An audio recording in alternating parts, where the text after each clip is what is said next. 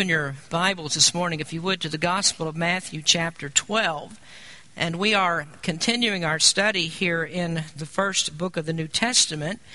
And before I begin the message today, I have a few words that I'd like to speak to those of you that have not been with us through this entire study. Here at Berean, we believe that the best way to study the Bible is to take it verse by verse. And we take the Bible and we explain what the Scriptures mean. In late 2008, we began a study in the book of Matthew, and now here in the beginning of this year, 2012, we've just now arrived at the 12th chapter. And we're a little bit slow in our progress. And I hope that you'll forgive me for that. Some of you will forgive me for my fascination with the Scripture, because I think it's very important that we understand what we read, why it's written here, what does it all mean. And so that's why we're very careful and we go slowly as we read the Scriptures. And some of you might not think that the text that we're reading today is very important at all, that the subject is not very important. But it's actually a very important subject because it's integral to the reasons why that Jesus was crucified. Now, we're slow about our study in several ways because we consider Matthew to be one of the most important books of the Bible. Here's where we learn about the life of Christ, and in one way or another, everything that you read in the Bible has something to say about God's eternal purpose for His creation. And how God affects that His own creation through Jesus Christ coming into the world as a man is very, very important to our learning and our understanding of who God is. Some time ago, I was reading a book that greatly upset me because the author of this book, who claims to be or is recognized as a theological expert, seemed to believe that God purposely limits His sovereignty, so that man has as much authority over his life and his destiny as God does, as much control or even greater than God does. And we would dispute that because we believe that God is the ruler of all things, that God controls all things, and He does that for His own glory. And we believe in the certainty that Christ came to this earth to be born and to live and die as a man. He came to bring salvation to us, and the ultimate end of that salvation is actually the glory of God. And so we see here in the book of Matthew that Matthew is very careful to point out to us the preeminence of the Lord Jesus Christ and the purpose of Christ. And the purpose of the Gospel of Matthew is to present to us Jesus as the King. Jesus has a kingdom, and He rules in that kingdom. He rules over all of heaven and earth.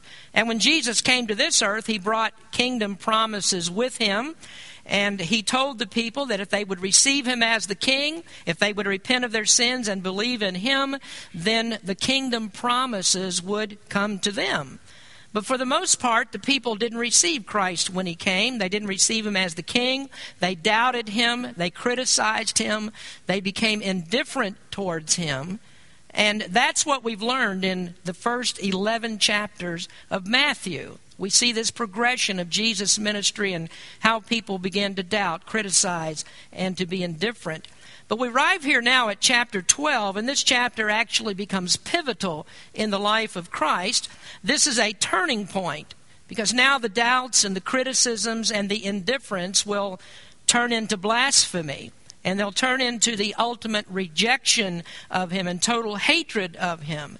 And that's what leads to the death of the cross. The turning point that we're reading about here in Matthew 12, the beginning of this chapter, is the Sabbath. And that might not seem to be too important to us, and we would hardly think that the difference between Jesus and the Jews or the people that crucified Him was the Sabbath. But this is actually the subject that had such dire consequences concerning the crucifixion of Christ. This is the issue that goes right to the heart of the matter of why Jesus was rejected and crucified. Now, if you'll stand with me as we read God's Word this morning, if you'll look in Matthew chapter 12, beginning in verse number 1, we'll read down to verse number 14, and we'll continue our study of this passage in a second message about the sovereign of the Sabbath.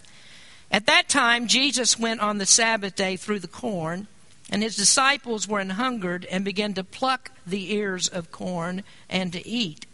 But when the Pharisees saw it, they said unto him, Behold, thy disciples do that which is not lawful to do upon the Sabbath day. But he said unto them, Have ye not read what David did when he was an hungered, and they that were with him? How he entered into the house of God, and did eat the showbread, which was not lawful for him to eat, neither for them which were with him, but only for the priest. Or have ye not read in the law how that on the Sabbath days the priests in the temple profane the Sabbath, and are blameless? But I say unto you that in this place is one greater than the temple. But if ye had known what this meaneth, I will have mercy and not sacrifice, ye would not have condemned the guiltless. For the Son of Man is Lord even of the Sabbath day. And when he was departed thence, he went into their synagogue, and behold, there was a man which had his hand withered. And they asked him, saying, Is it lawful to heal on the Sabbath days? That they might accuse him. And he said unto them, What man shall there be among you that shall have one sheep, and if it fall into a pit on the Sabbath day, will not lay hold on it and lift it out? How much then is a man better than a sheep? Wherefore it is lawful to do well on the Sabbath days. Then saith he to the man, Stretch forth thine hand. And he stretched it forth, and it was restored whole like as the other. Then the Pharisees went out and held a council against him, how they might destroy him. Lord, we thank you for the reading of your word today, and what an important passage that we have before us. Lord, open up our understanding to this and help us to see how this is so important in the life of Christ and even in our own lives. We thank you for the reading today. In Jesus' name we pray. Amen. You may be seated. I'd like for you to look again at verse number 2. The disciples and Jesus were walking through a wheat field, and the disciples became hungry, and they began to pluck the heads of the grain and to eat them. And verse number 2 says, But when the Pharisees saw it, they said unto him, Behold, thy disciples do that which is not lawful to do upon the Sabbath day. Now there is the crux, there is the difference between the Pharisees and Jesus. What he and the disciples did was considered by the Pharisees to be an unlawful act. The heart of the Pharisaical system was in keeping the commandments of God, all of these laws that God gave to Moses, and the pinnacle of all of the commandments was the observance of the Sabbath. And so if you wanted to distill all of the teachings of the Pharisees down into one central issue, into one doctrinal position, it would be what you could or what you could not do on the Sabbath. To them, their righteous standing with God was determined by the activities of the Sabbath. Well, why was it that the Sabbath was so important to them?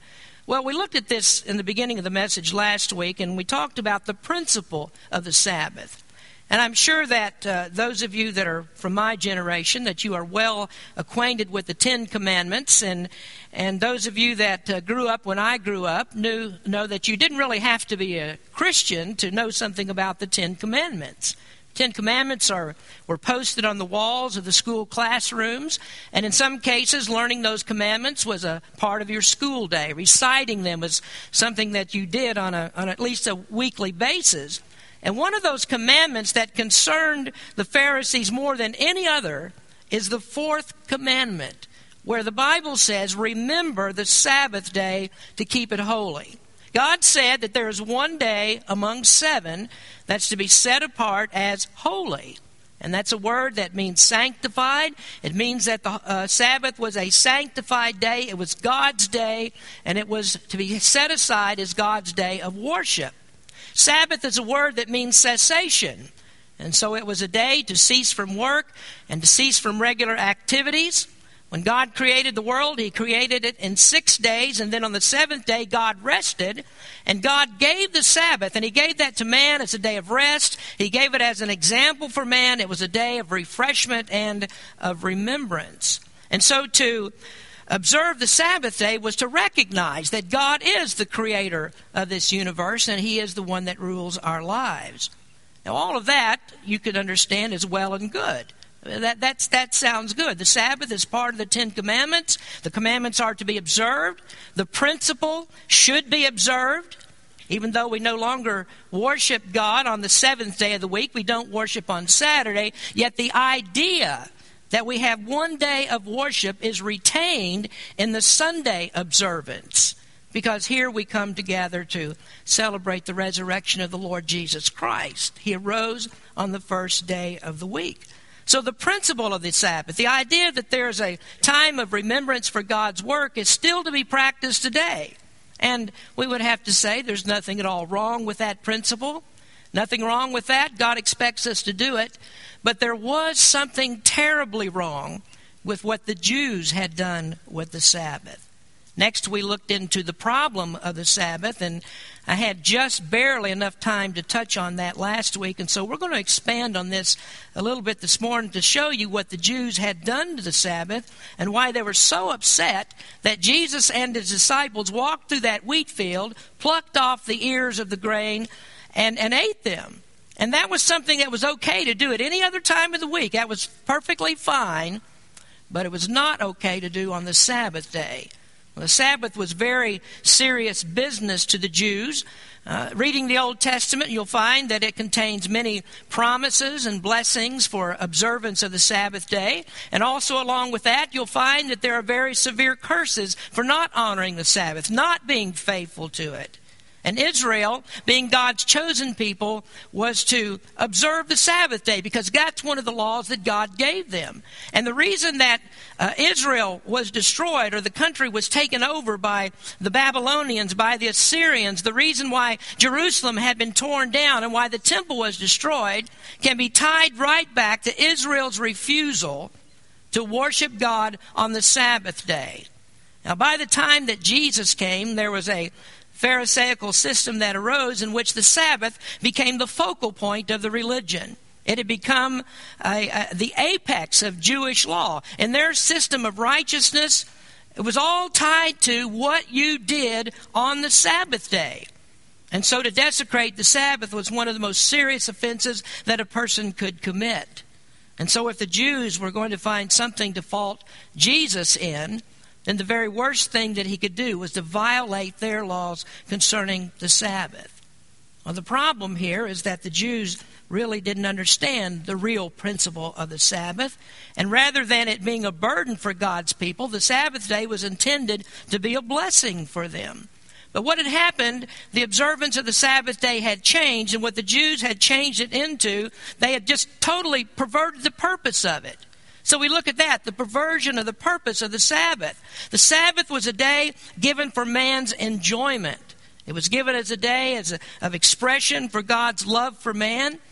You see, God knows our makeup, and He knows what's best for us. He knows our needs. He knows what it takes to preserve man and to promote his welfare. And so God didn't want us to kill ourselves with work.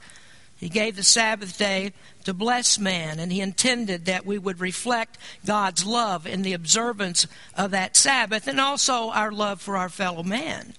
See, if you analyze the Ten Commandments, you'll find out that God includes commandments that preserve God's honor and His glory. There are commandments that promote our love for God, but you also find that there are commandments that promote our love for our fellow man. And that's why we're told not to kill and not to steal, why we're not to commit adultery, why we're not to lie against our fellows. And so the commandments are divided into two essential parts. The first part tells us about love for God. Love God with all your heart, your soul, and your mind. And then the second part of the commandments concern loving your neighbor as yourself. And so all of the commandments are given to promote two essential areas of man's makeup, and that is his spiritual relationship with God and his physical relationship with his fellow man.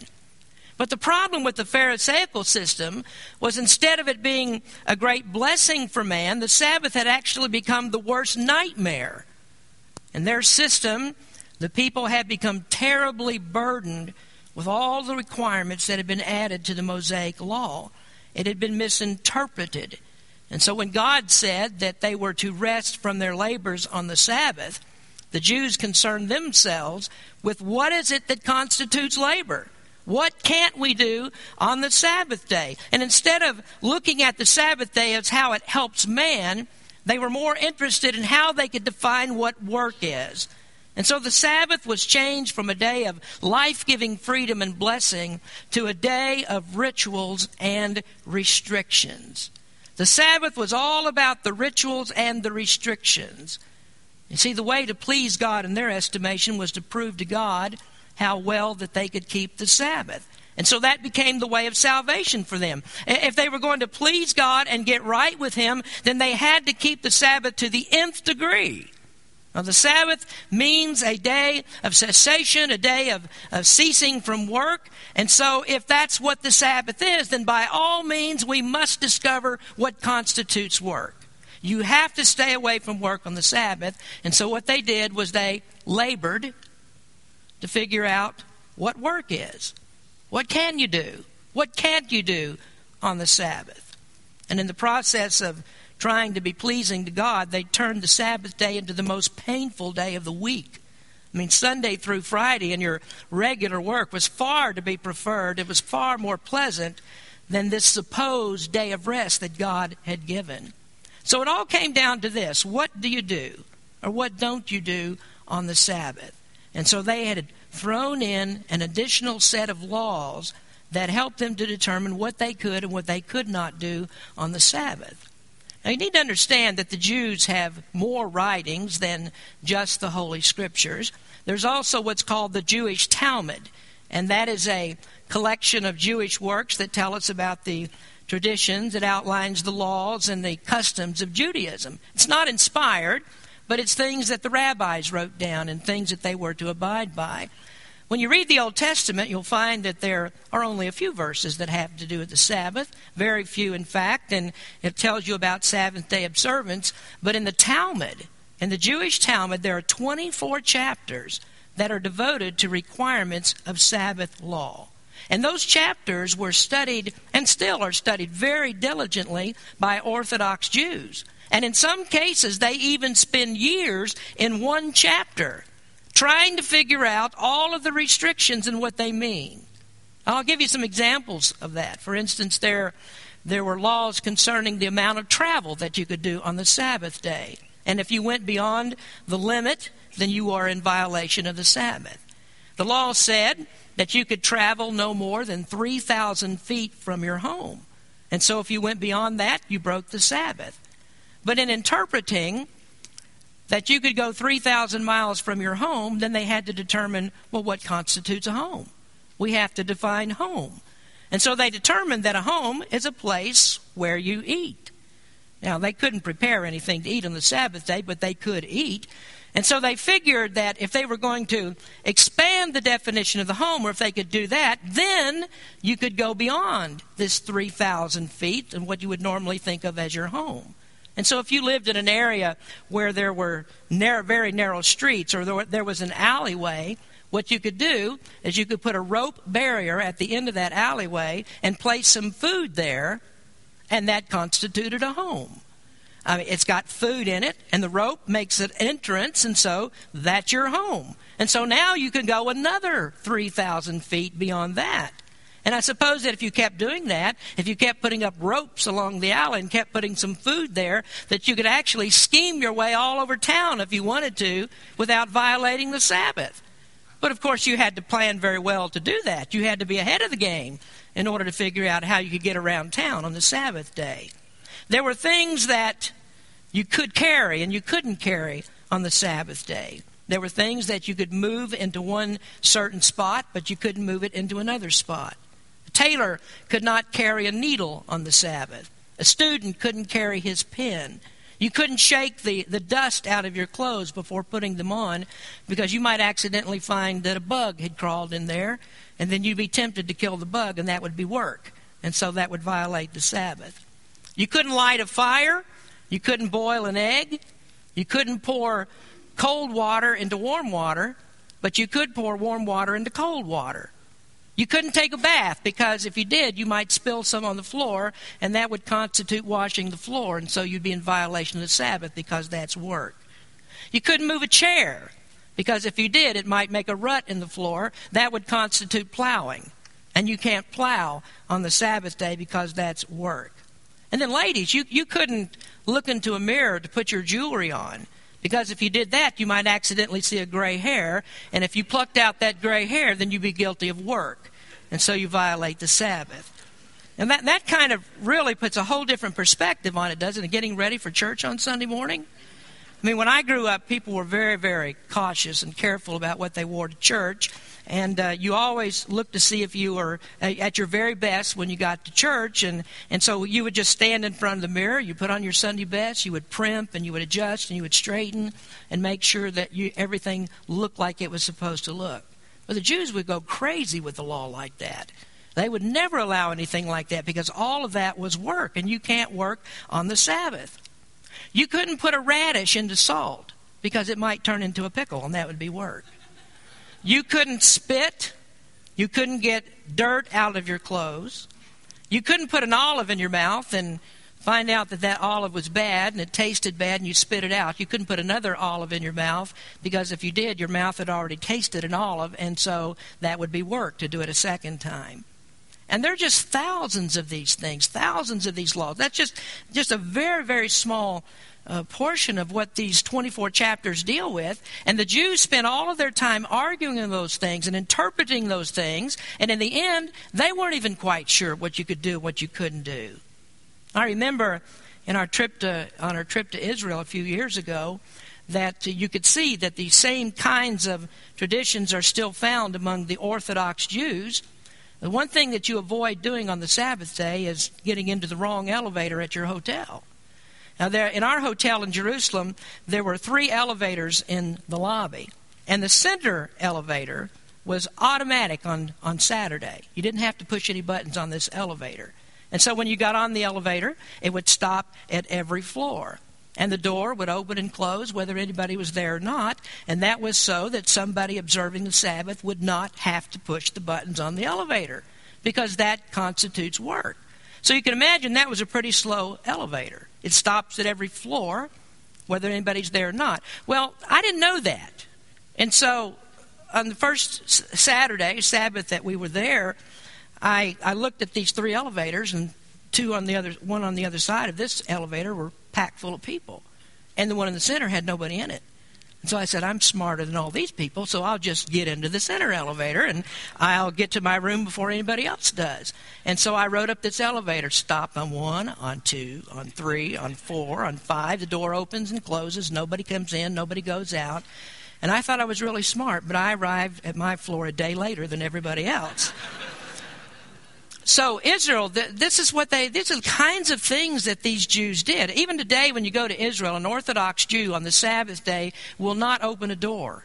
He'll stand at a door until somebody comes along and goes through, and then he scoots in so that he doesn't have to do the work of opening that door. This is what you had in the Pharisaical system. I mean, it was a terrible burden just getting out of work, trying to figure out what you couldn't do. And then to top all of that off was the guilt of doing the wrong thing and the judgment that was heaped upon people because they didn't keep the Sabbath like the Pharisees said they were supposed to. And then even to make it worse, the religious leaders had found their way to get around a lot of these restrictions, and so they didn't observe them themselves. They just heaped it on the people. So they held themselves to a different standard, and they justified themselves in doing it.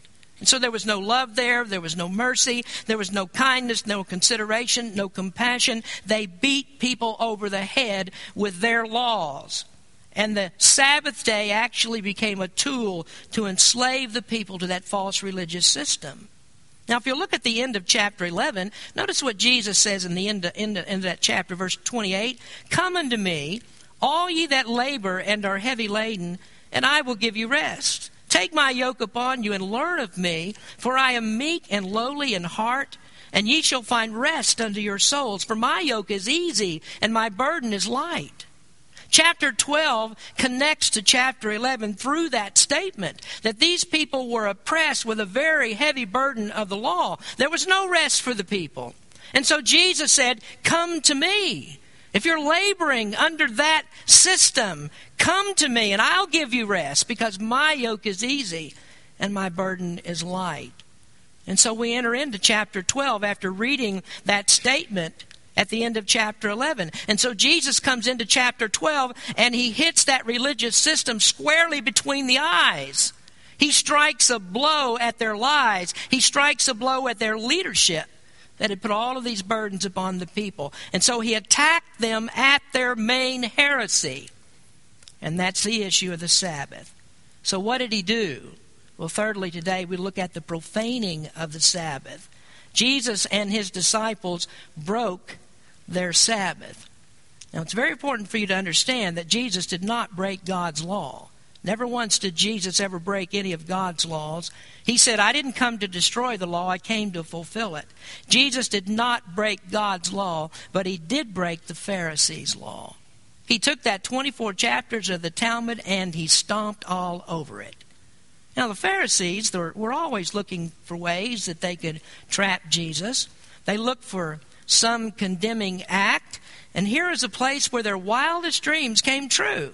Because Jesus and the disciples broke the Sabbath, and they were right there to watch him do it.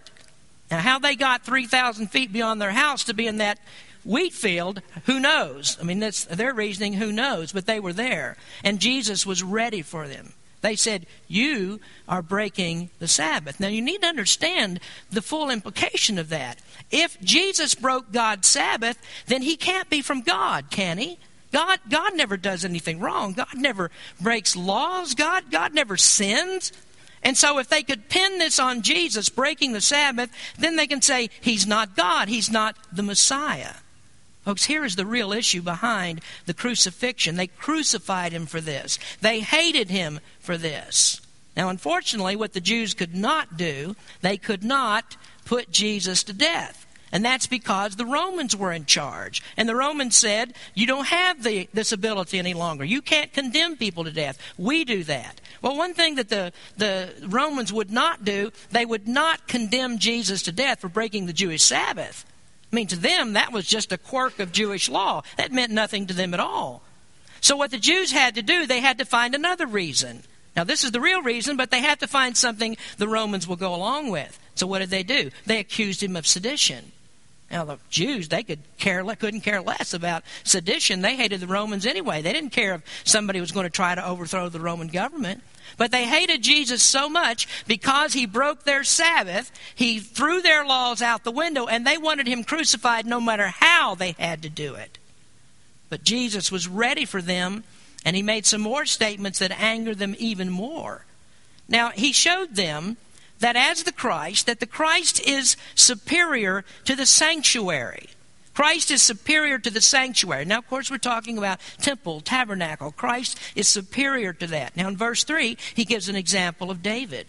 The Pharisee said, you're doing what's unlawful to do on the Sabbath day. Now, look at verse 3. But he said unto them, have you not read what David did when he was an hungered, and they that were with him, how he entered into the house of God and did eat the showbread, which was not lawful for him to eat, neither for them which were with him, but only for the priest? You think, well, what is that all about? Why does Jesus bring this up? Jesus said, have you not read? And there you can tell that Jesus is twisting the knife a little bit. He says, have you not read? Of course they've read. That's all they ever did was read the Scriptures. They're experts in the Scriptures. They kept reading Scripture. Jesus says, have you not read? And the implication of that, what's wrong with you? Don't you understand the Scriptures? Don't you understand what you're reading? And that was a strike at their ignorance of Scripture. So he takes them back and refers them to this story of David. This is when David was trying to escape from Saul. Saul was trying to kill him. And David was hiding out in the wilderness, and his men were weary. They didn't have anything to eat. And so they went to the tabernacle and asked the priest to give them bread. Now, in the tabernacle, there was this small table that was called the table of showbread. And the priests would bake loaves of bread, these big loaves of bread, 12 of those. And they would put them on the table of showbread. Now, the number 12 is chosen because there are 12 tribes in Israel. And I don't have time to get into all the typology of the table of showbread, but just very briefly, that was to show us that Jesus is the bread of life and that he is the one who sustains us. So they baked these 12 loaves of bread and they put them on the table of showbread. Now, at the end of every week, they would replace the showbread. They would bake 12 new loaves. And then the loaves that they took off, the priest could eat those, and only the priests were allowed to eat those. Well, David comes along, and he asked the priest for something to eat. Now, they had no bread. They had nothing there. All they had was the showbread. And so they gave David this showbread to eat. Now, what day of the week do you think that David showed up to ask them this? It was on the Sabbath, because that was the day they changed the bread. Now, the law was strict about this. The law said only priests can eat the showbread. You just can't take any Jew and walk up to the tabernacle and say, I'm hungry and I want something to eat.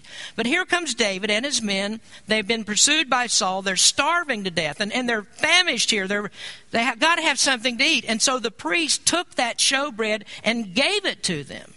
Now, why did Jesus bring that up? Well, he brings this up because to the Pharisees, that should have been at the top of the list of things you can't do on the Sabbath. You certainly can't go to the Sabbath and ask priests for the showbread. That belongs to them. But that's what happened. David went and he got it from the priest, and God didn't rebuke David. And so what are the Pharisees going to do with that example? Here's David, their great king. They honor and they revere. What are they going to say about him? Now, that proved that the sanctuary was subject to God. And I want you to understand this clearly, that when it comes to human need, God is not uncompassionate. It is more holy to preserve life than it is to keep a rule. Life is holier than the sanctuary. And so God permitted this. And the question here for the Pharisees is, why aren't you more concerned with human need than about all of your rules? Now, what the Pharisees would do was they would let a person starve to death before they would break a rule. God's law permitted this, but you know where the Pharisees were stuck in trying to reason this out? They would be arguing over, what does it mean to starve? How hungry do you have to be before you can eat the showbread? I mean, how starved or how emaciated would you have to be? How far gone do you have to be before you can eat the showbread? And they'd be arguing over that question, and all the while the guy standing there needing something to eat, he'd die while he's waiting for them to decide that question. Now look at verse number 5. He's not through with them on this issue of the sanctuary. He says, or have you not read in the law how that on the Sabbath days the priests in the temple profane the Sabbath and are blameless? Now there's another blow to their reasoning about the Sabbath. The priest profane the Sabbath day. Well, how is that? I mean, how do the priests profane the Sabbath? Well, you can't light fires on the Sabbath. Remember I said that a moment ago? They said also you can't kill an animal on the Sabbath. And yet what do the priests do? You can't have a sacrifice without killing the animal. And you can't get him up on the altar without physically picking him up and putting him up there. And you can't burn him unless you light a fire. Here's what happens when you start to add to God's law. You end up with all kinds of unreasonable positions. You come to theological dead ends because your mind is not designed to compete with God. People can't add anything to God's word. You can't add anything to what God says. He's the only one that knows the end from the beginning. God's the only one that knows all contingencies. And you think about that comment that I started with about that guy who said that God purposely limits his sovereignty so that he doesn't interfere with our choices. What do you think would happen if that was true? What do you think would happen in that scheme? God knows that all of your choices are wrong. You know why? Because you're a sinner. He knows your choices are wrong. You're always going to make bad choices. And so if God leaves you alone, you will continue to make a mess of things just like you always have. So you need God to show you the right way, don't you? Would you ever want God to limit his sovereignty? Why would you ever want to do that? You think God's going to do something wrong? You think if God is God, you let God be God, so to speak, that God's going to do something wrong and he's going to hurt you? How preposterous is that? So the Pharisees tampered with God's word. They threw some of their human reasoning into it, and when they did, they spoiled the meaning of it. God's word is perfect and infallible, and if people start tampering with it, they're going to run afoul of the truth. And that's what the Pharisees did. They were adding all of their man-made rules, and so what happened? They destroyed God's character in doing this. They didn't understand who God is. Well, Jesus is about to tell them who God is. Look at verse 6. But I say unto you that in this place is one greater than the temple. This statement, in this place is one greater than the temple. You know what he's saying there? I mean, this is one of those many instances where Jesus claimed to be God. There's so many people that say, well, Jesus never claimed to be God. How could he be God? He wasn't God. He's a man. He's a good man. He did this. He's a good teacher. He's a good moral example, but he's not God. This is exactly what Jesus is saying right here. In this place, there's one greater than the temple, and he's talking about himself. Who is greater than the temple than the one who gave them the temple? Who is greater than the temple than the one whom the temple represents? He is God. And so doesn't he have the right to define the Sabbath? He's the one that gave them the Sabbath. Verse 7 he says, but if ye had known what this meaneth, I will have mercy and not sacrifice, ye would not have condemned the guiltless. So if God was going to use the Sabbath for the good of man, what would he do on the Sabbath day? He would do things that help people, wouldn't he? Isn't that what God would do? Would he be concerned about the rule, or would he be concerned about helping people? And so the issue of sacrifice is brought up here. What good is a sacrifice if you don't learn the character of God from it? God's not going to ask for a meaningless sacrifice. God is a God of mercy. The sacrifice is pointed to God's mercy. That although that man is sinful and that we've broken God's laws repeatedly, yet God will forgive us because of a sacrifice. And that sacrifice is Jesus himself, the once-for-all sacrifice that brings us the forgiveness of sins. God, in his mercy, provided a sacrifice.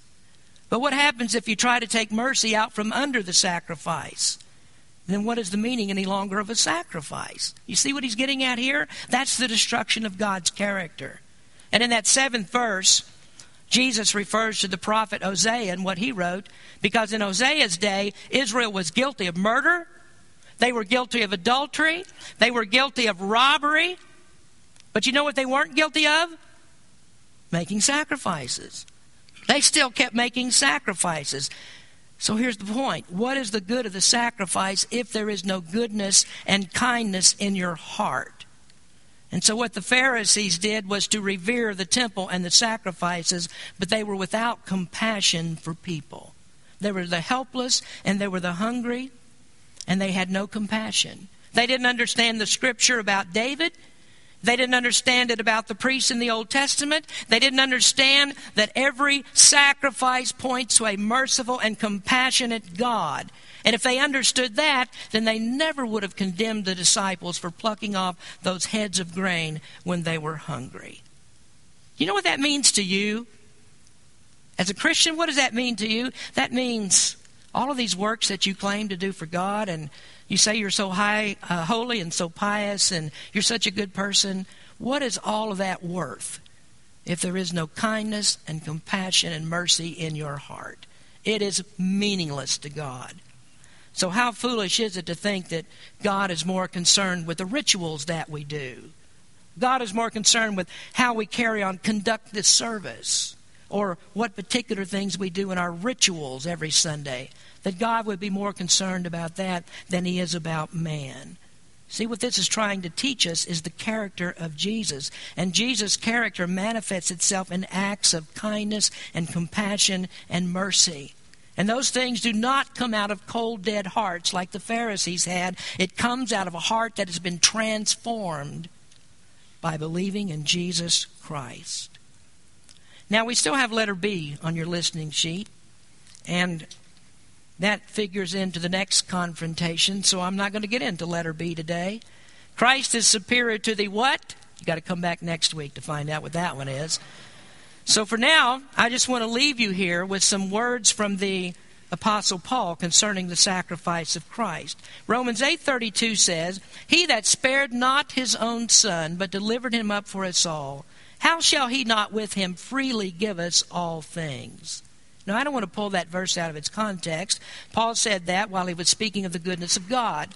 And he said that God works all things for good for them that love him, for those that are called according to his purpose. And then next, Paul went into God's predestination, and he talked about God's calling of us, and he talked about justification and our glorification. Then he says, "He that spared not his own son, but delivered him up for us all, how shall he not with him also freely give us all things?" Understand Paul's reasoning here, that if God was willing to give us Jesus, his own son, And if Jesus was willing to give up his life to come here and die for us, then do you think that God's going to refuse anything that's for our health and well-being?